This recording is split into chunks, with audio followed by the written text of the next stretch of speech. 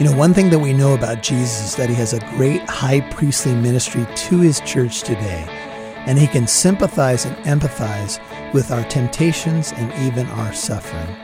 He can pour out help in time of need.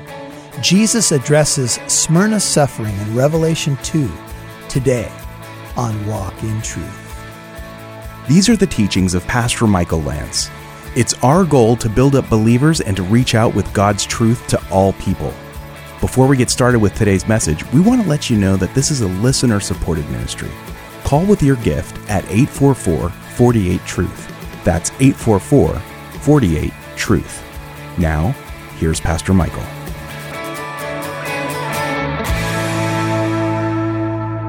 Turn to the book of 1 Peter for a second, just a few pages back towards the Gospels. 1 Peter 5, as Peter is dealing with the suffering church, 1 Peter 5, he says these words, 1 Peter 5, verse 6. He says, "Humble yourselves, therefore, under the mighty hand of God, that he may exalt you at the proper time." 1 Peter 5, 7.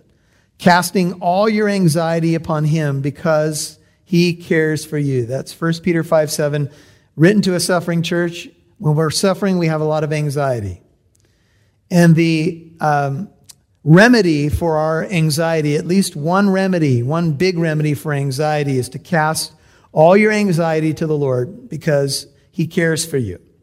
He wants you to cast all of it, not some of it. And he wants you to do it because he loves you, which is awesome. Notice the context. Be of sober spirit. The very next verse is the warning about the devil. Because when we don't cast all our anxiety upon God and we carry it and we get weighed down, we become prey for the enemy. It says, "Be of sober spirit, be on the alert. Your adversary, the devil, prowls about like a roaring lion, seeking someone to devour."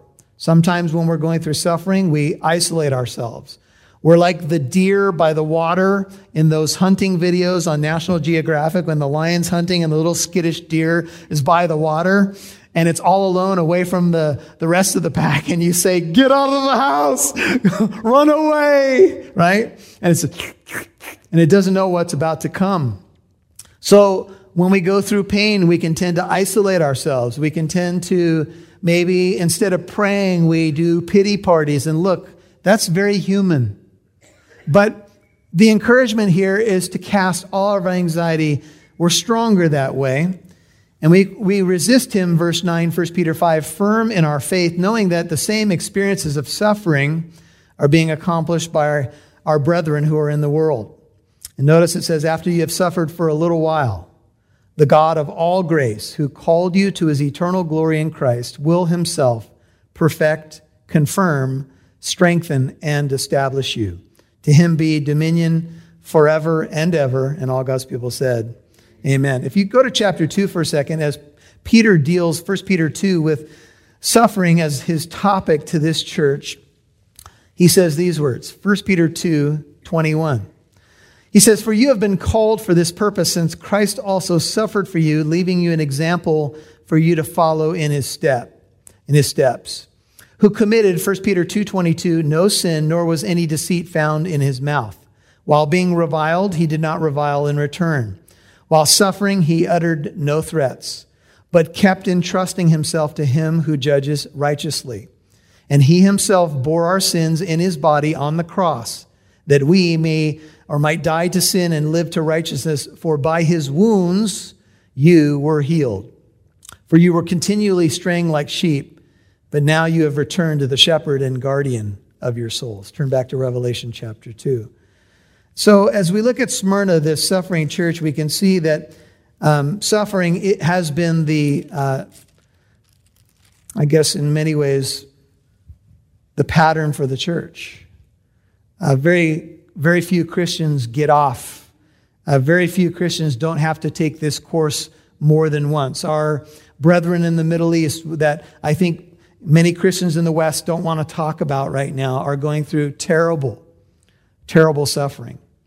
Crucifixions, children being executed. I could go on and on.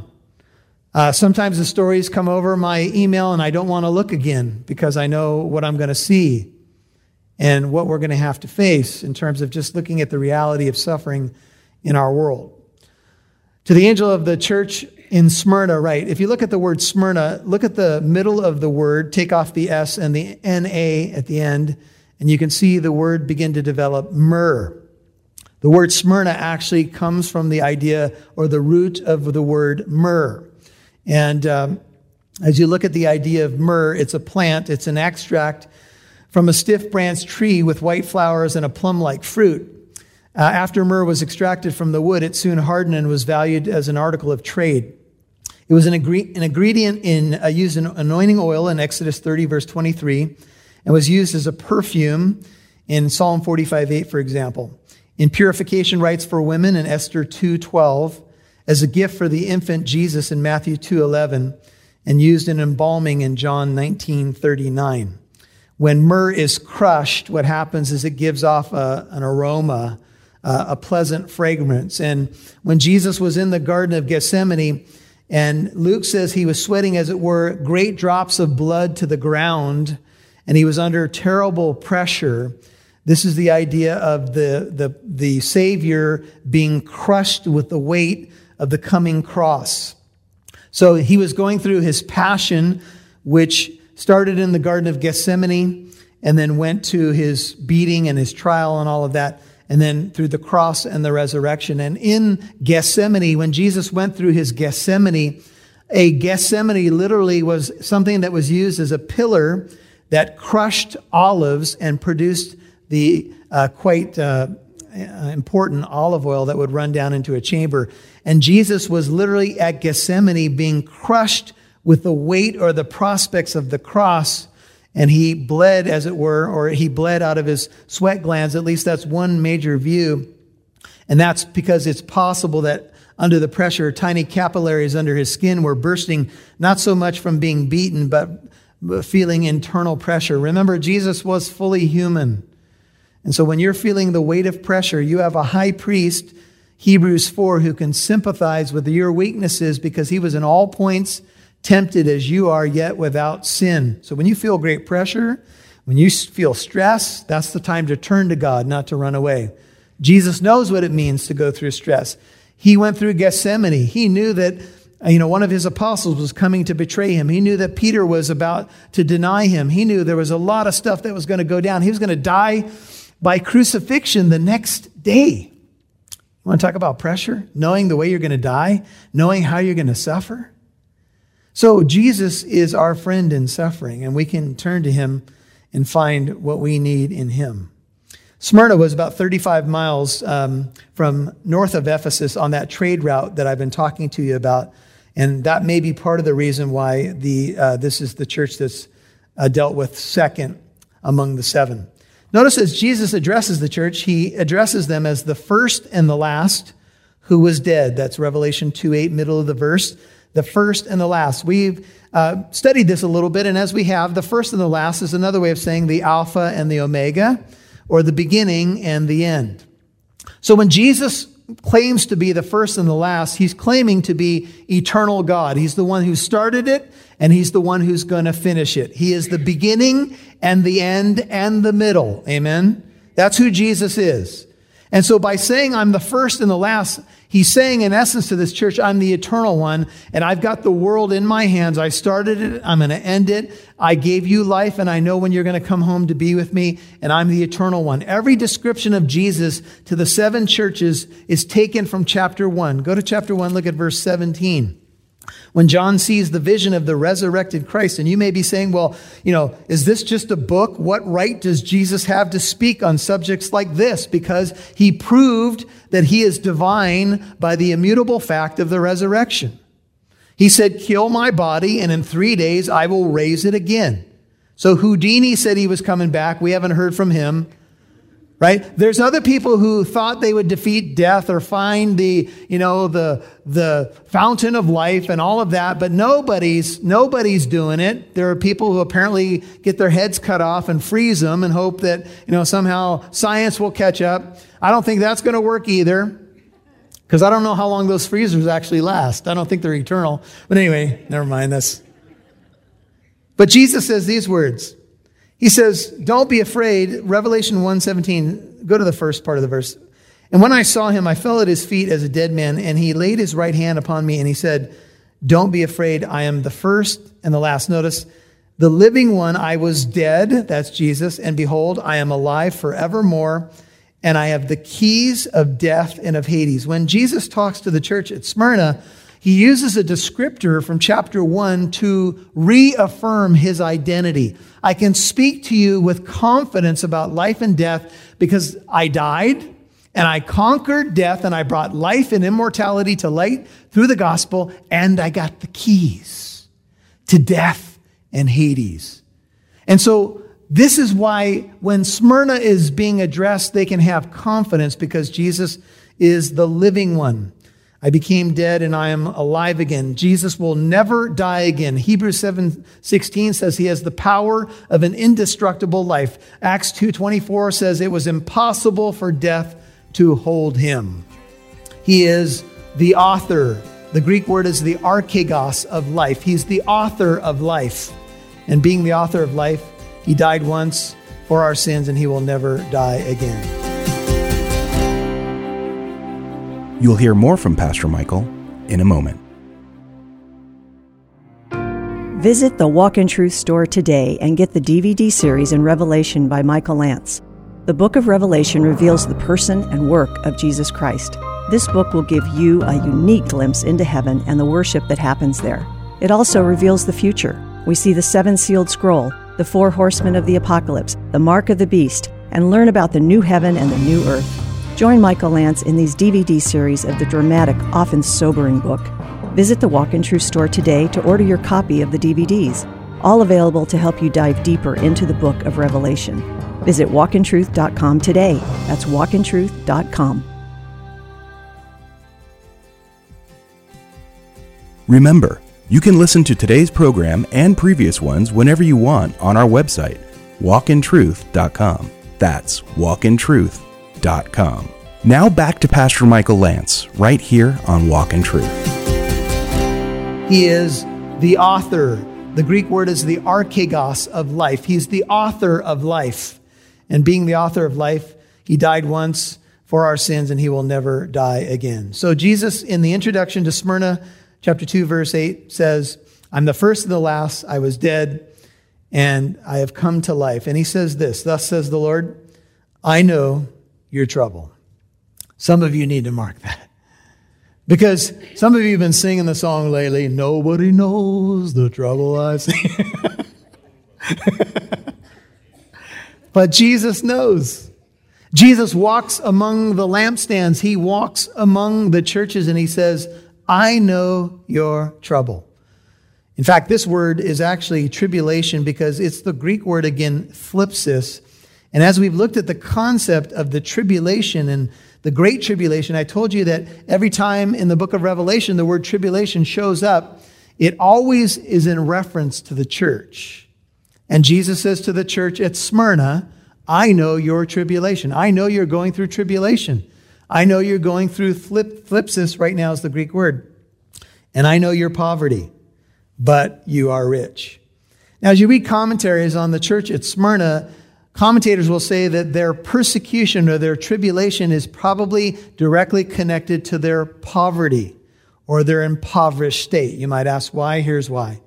In the ancient world, if you lived in a place like Smyrna, what was happening is there was a worship of the emperor going on. And if Domitian is the emperor of the time, at the annual festival for the emperor, you had to basically give a sacrifice to the emperor and laud him as some sort of god. The Jews were able to escape this in the towns, and there's many synagogues still in the area of Smyrna today. They could offer a sacrifice to the emperor as a ruler, but they were given the right to not worship him as a god. But here's what happened to the Christian church at the time. The Jewish people who rejected the Christian faith were very quick to tell on the Christians and say, they are not a sect of Judaism. They are not an offshoot of Judaism. They are their own thing. We know nothing of them. We reject them. Therefore, Rome did not allow the Christians to offer the same type of sacrifice as just to a ruler, but they demanded that they worship Caesar as God. And because the Jewish adversaries of the time, rejecting Christianity, were quick to turn them in, the church was exposed. And what happened was, now the church was forced to make a decision. Each annual celebration, they knew where the Christians were, and they said to them, you are now going to say Caesar is Lord. And when the Christians refused, they were often imprisoned, and some of them were put to death. And this is what was happening. This was their tribulation. They were not only in tribulation, but impoverished, as I mentioned. And what commentators say is that they were often kicked out of the trade guilds, and it was very difficult to make a living as a Christian, because once you came out as a Christian and people knew who you were, they didn't want to hire you at their company. There was a lot of, just persecution that was happening. And so many of the Christians were paying the price in their pocketbook. They could find no work. They could find no food. As the book of Revelation unfolds, the Antichrist, who we believe is yet future, will tell people that they must take a mark in order to buy or sell. And without this mark, they will not be able to buy basic necessities for their family. You can imagine the type of decisions that had to be made in this first century context. If you were going to be a Christian, it was potentially going to cost you everything. In much modern Christianity, we get a little mad if the church service goes an extra 20 minutes and we didn't get to have our cheeseburger, by a certain time. And sometimes, sadly, that's the depth of our Christianity, and that's sad.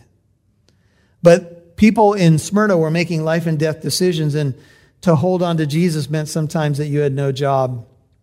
He said, and the blasphemy, verse 9, by those who say they are Jews, and these are probably those enemies I just described and are not, but are a synagogue, would you notice, of Satan. Satan's name means adversary or slanderer, and these Jews were doing just that to these Christians, and they were of the synagogue of Satan. Now, this is certainly not what, wasn't the sign outside, this is the synagogue of Satan, come on in.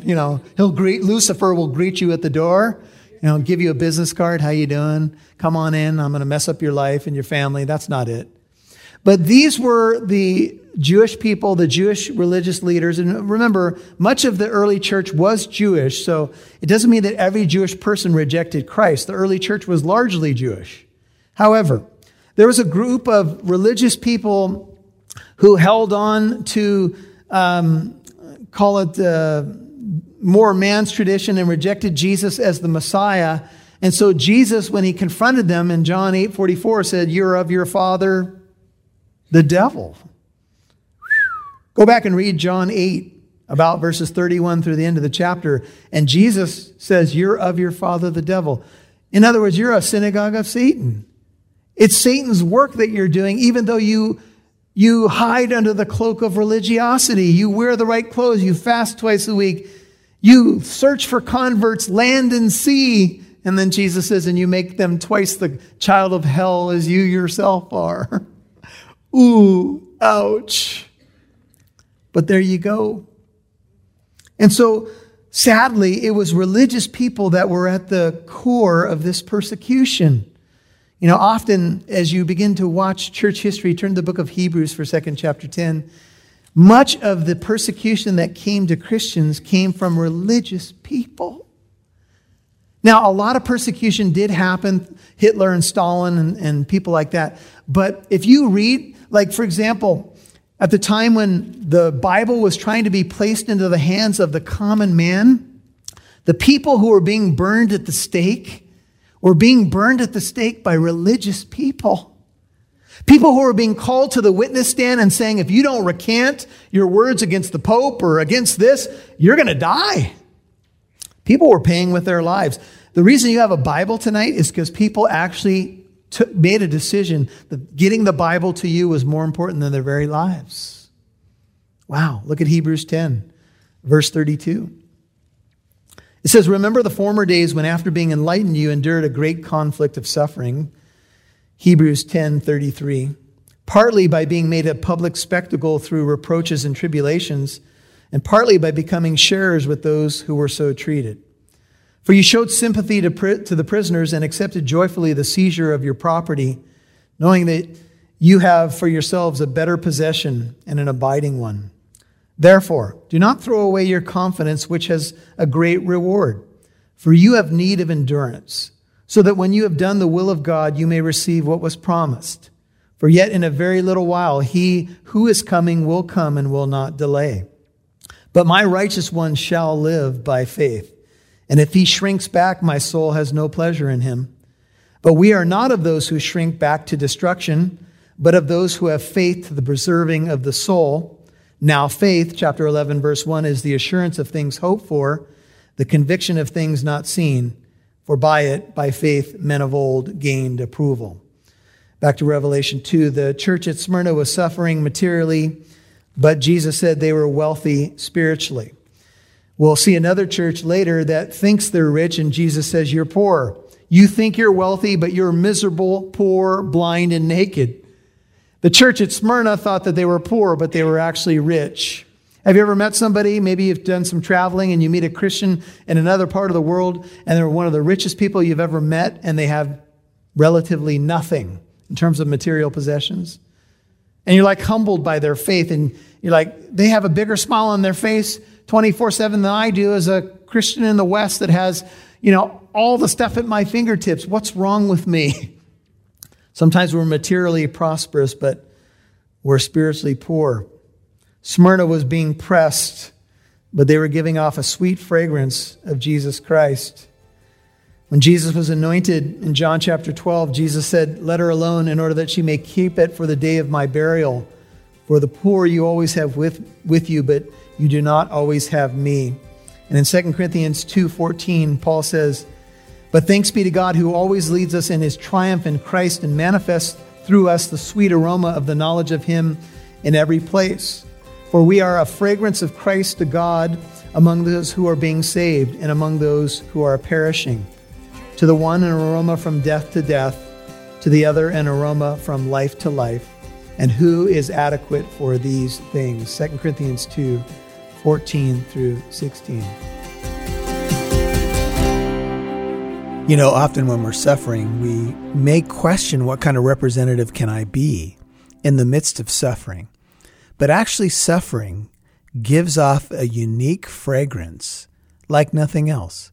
Right now I'm teaching the book of Job on Wednesday nights at the fellowship here. And, as Job suffers, he begins to ask some deep questions that are leading him to the truth of the gospel and exposing the truth of the gospel to those who read the book. And so if you're suffering right now, maybe you can see that you are giving another angle of the hope of the gospel.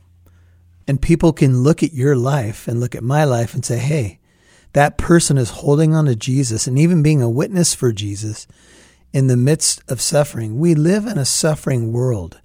And sometimes we want to exclude suffering from our witness. But, Jesus was the ultimate witness in his suffering as he suffered for us. So, my dear saint, my friend, my brother, my sister, if you are suffering, I pray that that suffering will drive you closer to him and that you'll be putting off a fragrance of the hope of the gospel beyond this life. Well, hey, I'm Pastor Michael Lance, and the purpose of this ministry, Walk in Truth, is to equip you and others like you with God's Word. We dissect the Bible verse by verse, apply it to today's issues, trends, culture, and of course our own personal walks with the Lord. Now you can listen to this teaching and many others that we've done in the past when you visit our website at walkintruth.com. There's a lot to listen to, a lot to take advantage of, so visit today. That's walkintruth.com. Hey guys, tomorrow morning I want to invite you to a breakfast and Bible study at 6 a.m. at Corky's Kitchen in Corona. We have several of these men's studies going through books of the Bible, and you can go to this one right along the 15 freeway.